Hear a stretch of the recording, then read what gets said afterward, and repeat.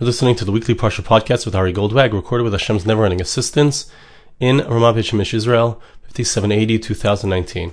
This week's Parsha is Parshas Vayeshev, and in our Parsha we have the story of Yosef HaTzadik. We have all of the Gilgulim, all of the different things that went on. One thing led to another. Yosef is a beautiful man, very handsome man, ends up in Egypt, ends up in Potiphar's house. Potiphar's wife lays her eyes upon him, and he ends up in jail due to this woman. He tries to get out of jail at the end of our parsha, and he ends up doing too much hishtadlus, trying too hard to get out. He's there for another 2 years, which leads us to next week's parsha, which we'll see next week. I'd like to focus on a few interesting points in regards to the story of Yosef. I'd like to see the broader picture in regards to Yosef, and I'd like to understand also how it connects to Hanukkah, because we always read the parsha of Yosef and the brothers as we are celebrating Hanukkah, and I think that there's a very profound and deep connection.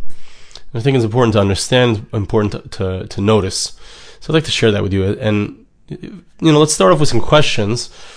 I want to understand Yosef HaTzadik. So as I mentioned, he's a very good-looking person, and the Torah goes out of its way to tell us about Yosef, that he was very good looking and that he was somebody who was sought after by Potiphar's wife. But we find that it's true in regards to Sarah Imenu and Rivka and Dinah.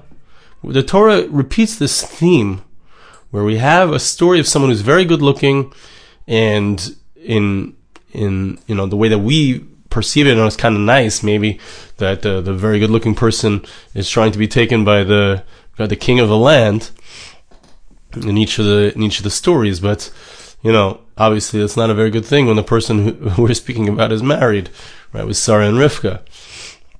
And what is the idea? Why does the Torah stress to us? Why does the Torah repeat this story? Why is it so important for us to know this story about Sarah Imenu and then Rivka and then Dinah being taken by Shechem? And then why do we need to know about Yosef HaTzadik, that he had such a what's the lesson of the fact that each of these people were outstandingly beautiful, and they went through the challenges that they went through? It's very interesting by Sarah and Rivka. So we see that as a result of those challenges, they were taken in. The HaKadosh Baruch Hu had to reveal himself to that particular leader and say, don't touch this woman. She belongs to somebody. She's married. And in the end, they end up with lots of riches. They end up with money. What is the idea? It's kind of a strange story, a strange message. Yosef HaTzadik also, we could say, he goes through this whole difficulty, ends up 10 years in jail, and 12 years in jail, and the ultimate result is that because of his time in jail, he ends up meeting the Sar HaMashkim, the cupbearer of Pharaoh, and then he's able to be brought in there because he's interpreted the dreams to be able to interpret Paro's dreams. So certainly it's clear that he had to be in that jail in order to meet this person, in order for his ultimate redemption, in order for him to ultimately become the leader over Egypt and the leader over all of the Jewish people. But what is the idea of the fact, or what is the significance of the fact that it's a result of this very challenging situation that he finds himself in with Potiphar's wife, because of his beauty, because of his extreme good looks? That's a question I want to understand. Also, I want to understand, when we look at the Jewish people, and this is connected to Hanukkah, and it's also, I believe, connected to Yosef. When we look at the Jewish people, and we look at the success of the Jewish people are perhaps the most ancient civilization in the world. And yes, we've been removed from our original homeland for 1800 years. We had a very insignificant amount of people living in Eretz Yisrael, in the land of Israel. But we're an ancient civilization. We've been around for over 3,300 years since the Torah was given. And if we count back to Avram Avinu, to Abraham, so we've been around for about 3,800 years. So we have a very powerful and distinct past, and an incredible longevity which no one can explain. Now, what is the difference between, when we look at, from a broad perspective, from a perspective of the civilization, what is the difference between the success of the Jewish people, the success of our culture, as opposed to the success of other ancient cultures that perhaps do exist until this day, or existed for a long time, whatever it is, how can we define the difference between them?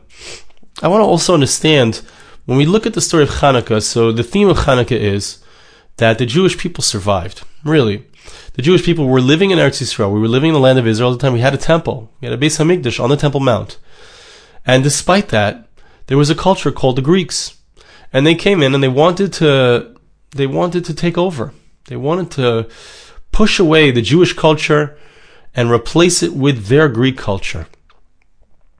I want to understand what the motivation. What is the motivation of a Greek culture? What do they care? Let do what you do, and let us do what we do. Like, why do you have to start up with us? Why do you have to push out our faith, our culture? Why do you have to come in that way? Why do you have to take over our temple and bring your idols into our temple? What is the idea? What is the difference between the power of a culture for all other cultures as opposed to the power of the Jewish people, the culture of the Jewish people?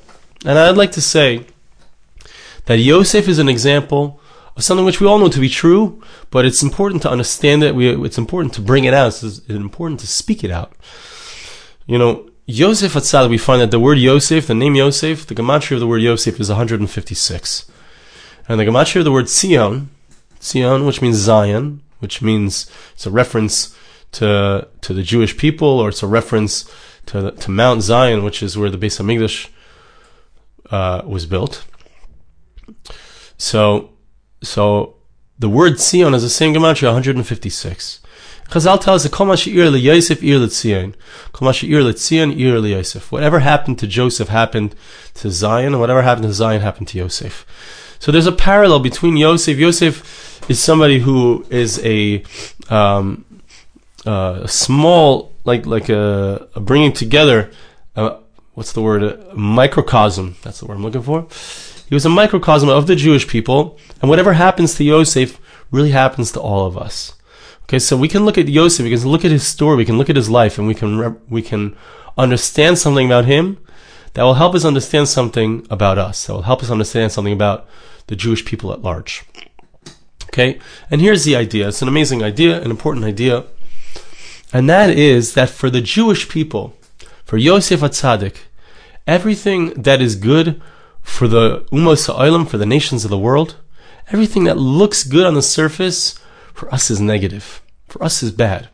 It's the opposite for us, or we'll see. It's not ultimately bad, but the first experience that we have of something which to everyone else is great, our first experience is bad. Now, the ultimate result is that we have something positive which comes out of it, and that the positive thing seems to come from that which everyone else thinks is positive, but it's not. It comes from the fact that what's truly positive for the Jewish people is something that seems negative. Okay, I'm speaking in codes, but now you're going to see what the idea is, like this.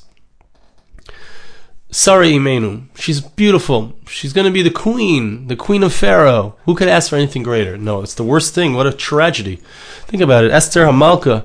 We know the story of Esther. We know the story of Purim. Wow, she's chosen to be the queen. It's an amazing thing. It's beautiful. Now she can save the Jewish people. But let's talk about Esther from her own perspective for a moment. She had a terrible tragedy. She was a nice Jewish girl, and here she was stuck being married to a Goyish king. It's forbidden. It's forbidden. The Torah does not allow us to marry a non-Jew, right? So Queen Esther had the most terrible tragedy. But her specific tragedy, which was a result of what? Which was a result of her incredible beauty, her incredible chen, her incredible grace that she had, right? So what normally everyone else would praise and think so highly of, right? In the secular world, beauty is powerful, money is powerful, all these things are powerful, all these things are great, but they're not good for us. For the Jewish people, power, money, beauty, prestige, all these things are negative. They produce a negative result. Esther Hamalka was brought into the palace against her will. She had a terrible tragedy. She lost her life. Sarah Imenu was brought into the palace. Terrible tragedy. Rivka Imenu was brought into the palace. Terrible tragedy. Dina has somebody who's the leader of the town, wants to marry her. Terrible tragedy. Yosef HaTzadik has the wife of a very powerful person, is interested in him. Terrible tragedy. For Klal Yisrael, the thing that looks beautiful on the outside, the thing that the whole world adores, it becomes something negative. But here's the amazing thing, and follow closely because this is important. The amazing thing that happens is like this. The negative thing, the positive thing, which turns into something negative. So now it spills out, and here we have Esther HaMalka is a good example. We have her in the palace, and she's stuck there. She's stuck with this man. And she's there for a number of years, right? If you look at the story, you look at the timeline, it's a number of years before anything happens that she's able to use her power. But she's there, and she's stuck there, and that difficulty, that tragedy, that pain builds, and it builds, and it builds, and the ultimate result is that now she has an opportunity to stand up and save Klal Yisrael. She has the ability to her name will be remembered for all time as one of the greatest heroines of the Jewish people. Throughout all time, she was ready to give up her life for Klal Yisrael. But where did it come from? It came because her beauty brought her into a place of challenge and difficulty. She went through that challenge for a number of years, or for a certain amount of time, and the result was, now she became someone who had intense spiritual power, and was able to use that power to save the Jewish people. Yosef HaTzadik as well. Let's look at Yosef. He's somebody who had chen.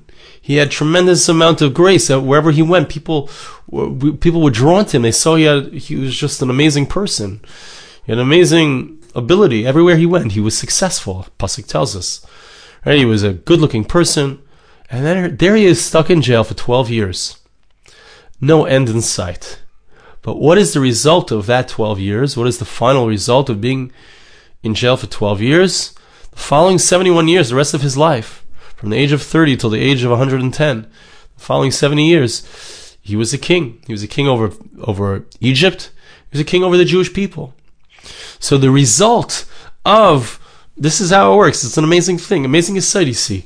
The result of the outer thing, which seems successful, brings the Jew into a negative situation. The negative situation, it continues for a certain amount of time, and this is true about Sarah and Rivka and Dinah.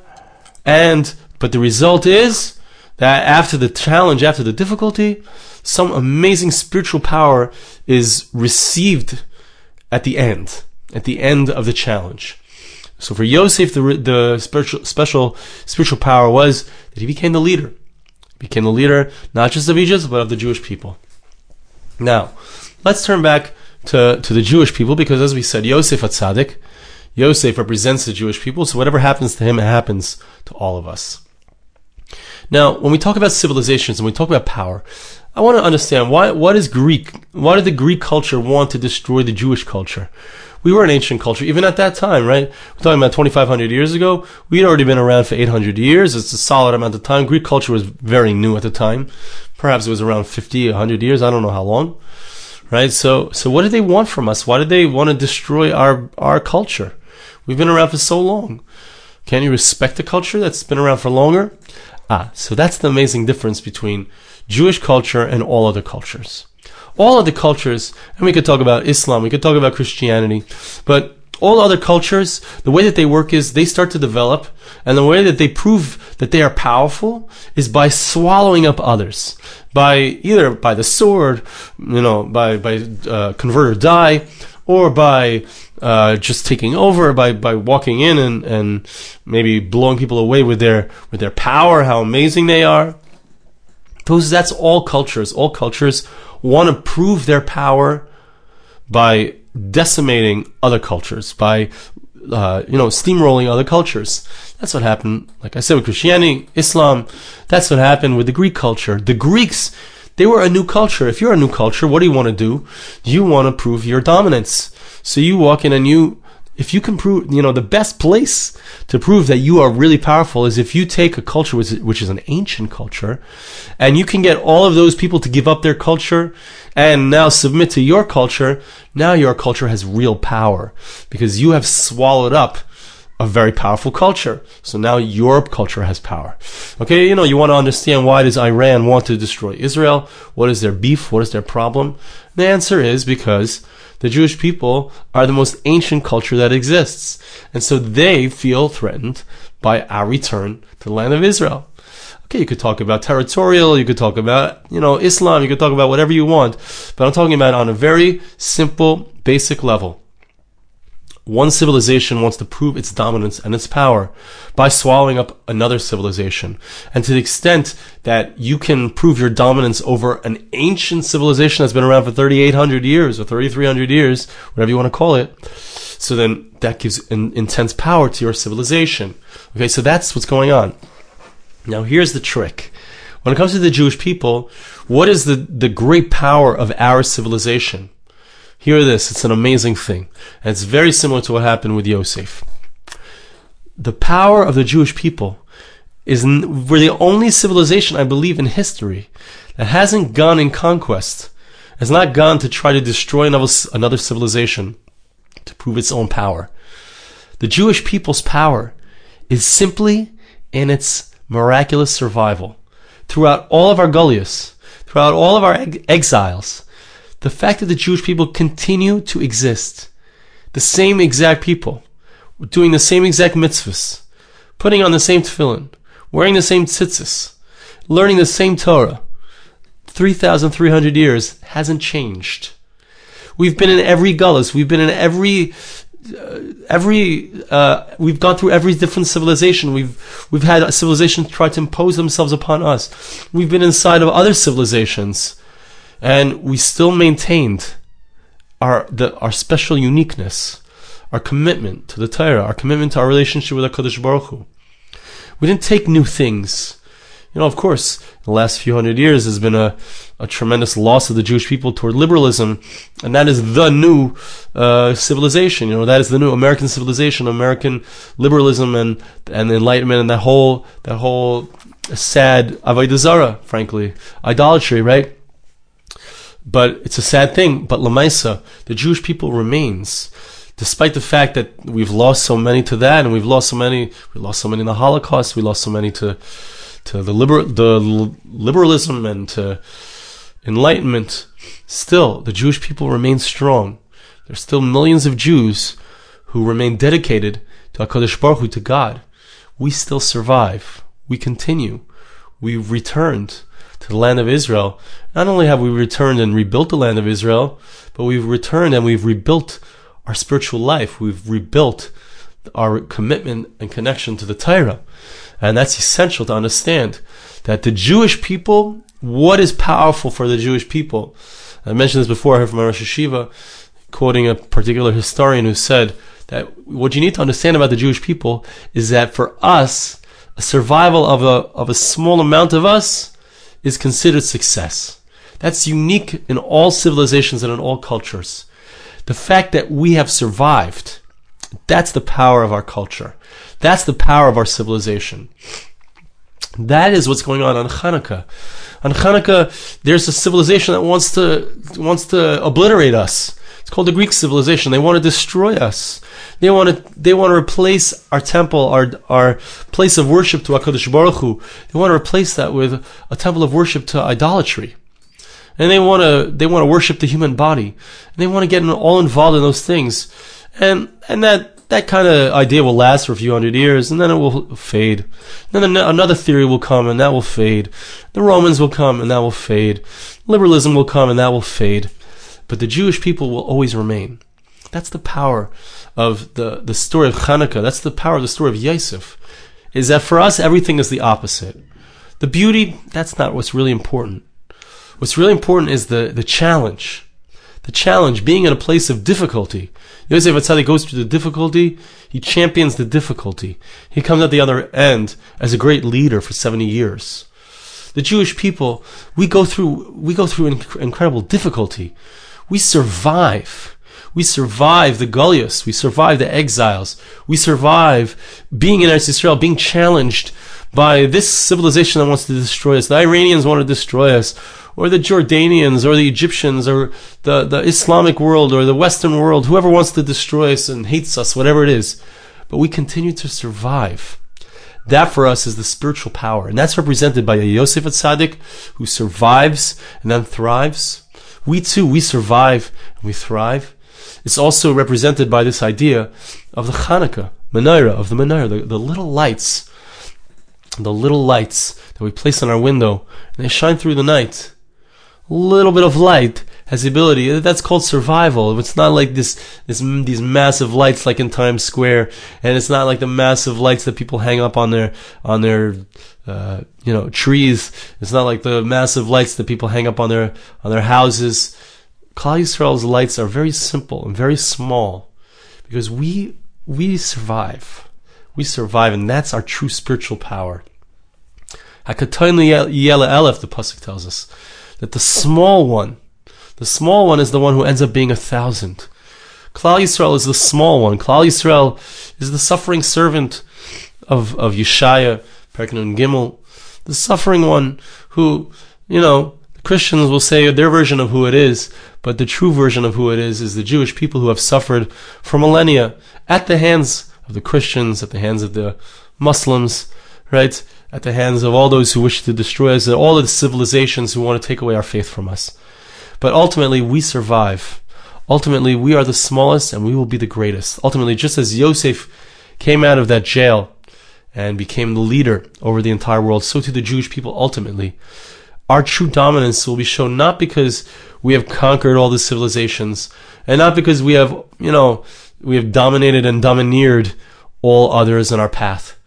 Ultimately, as Mashiach draws closer, when Mashiach comes, we will see that all of the nations will submit to us, to the Jewish people. They will submit and recognize that Klal Yisrael, we have been the ones all along who have held that torch, held that banner, held that candle, which was able to pierce through the night and to give us a connection to HaKadosh Baruch Hu. I want to bless you, and I ask you to bless me. Hashem should help us. That we should always be able to recognize that light, recognize the challenges are those things that make us stronger, bring us closer. Thank you so much for listening. Have a wonderful Shabbos. This podcast was made possible through the gracious donations of listeners like you. For more podcasts like this, please visit www.arigoldwag.com or search on iTunes Ari Goldwag.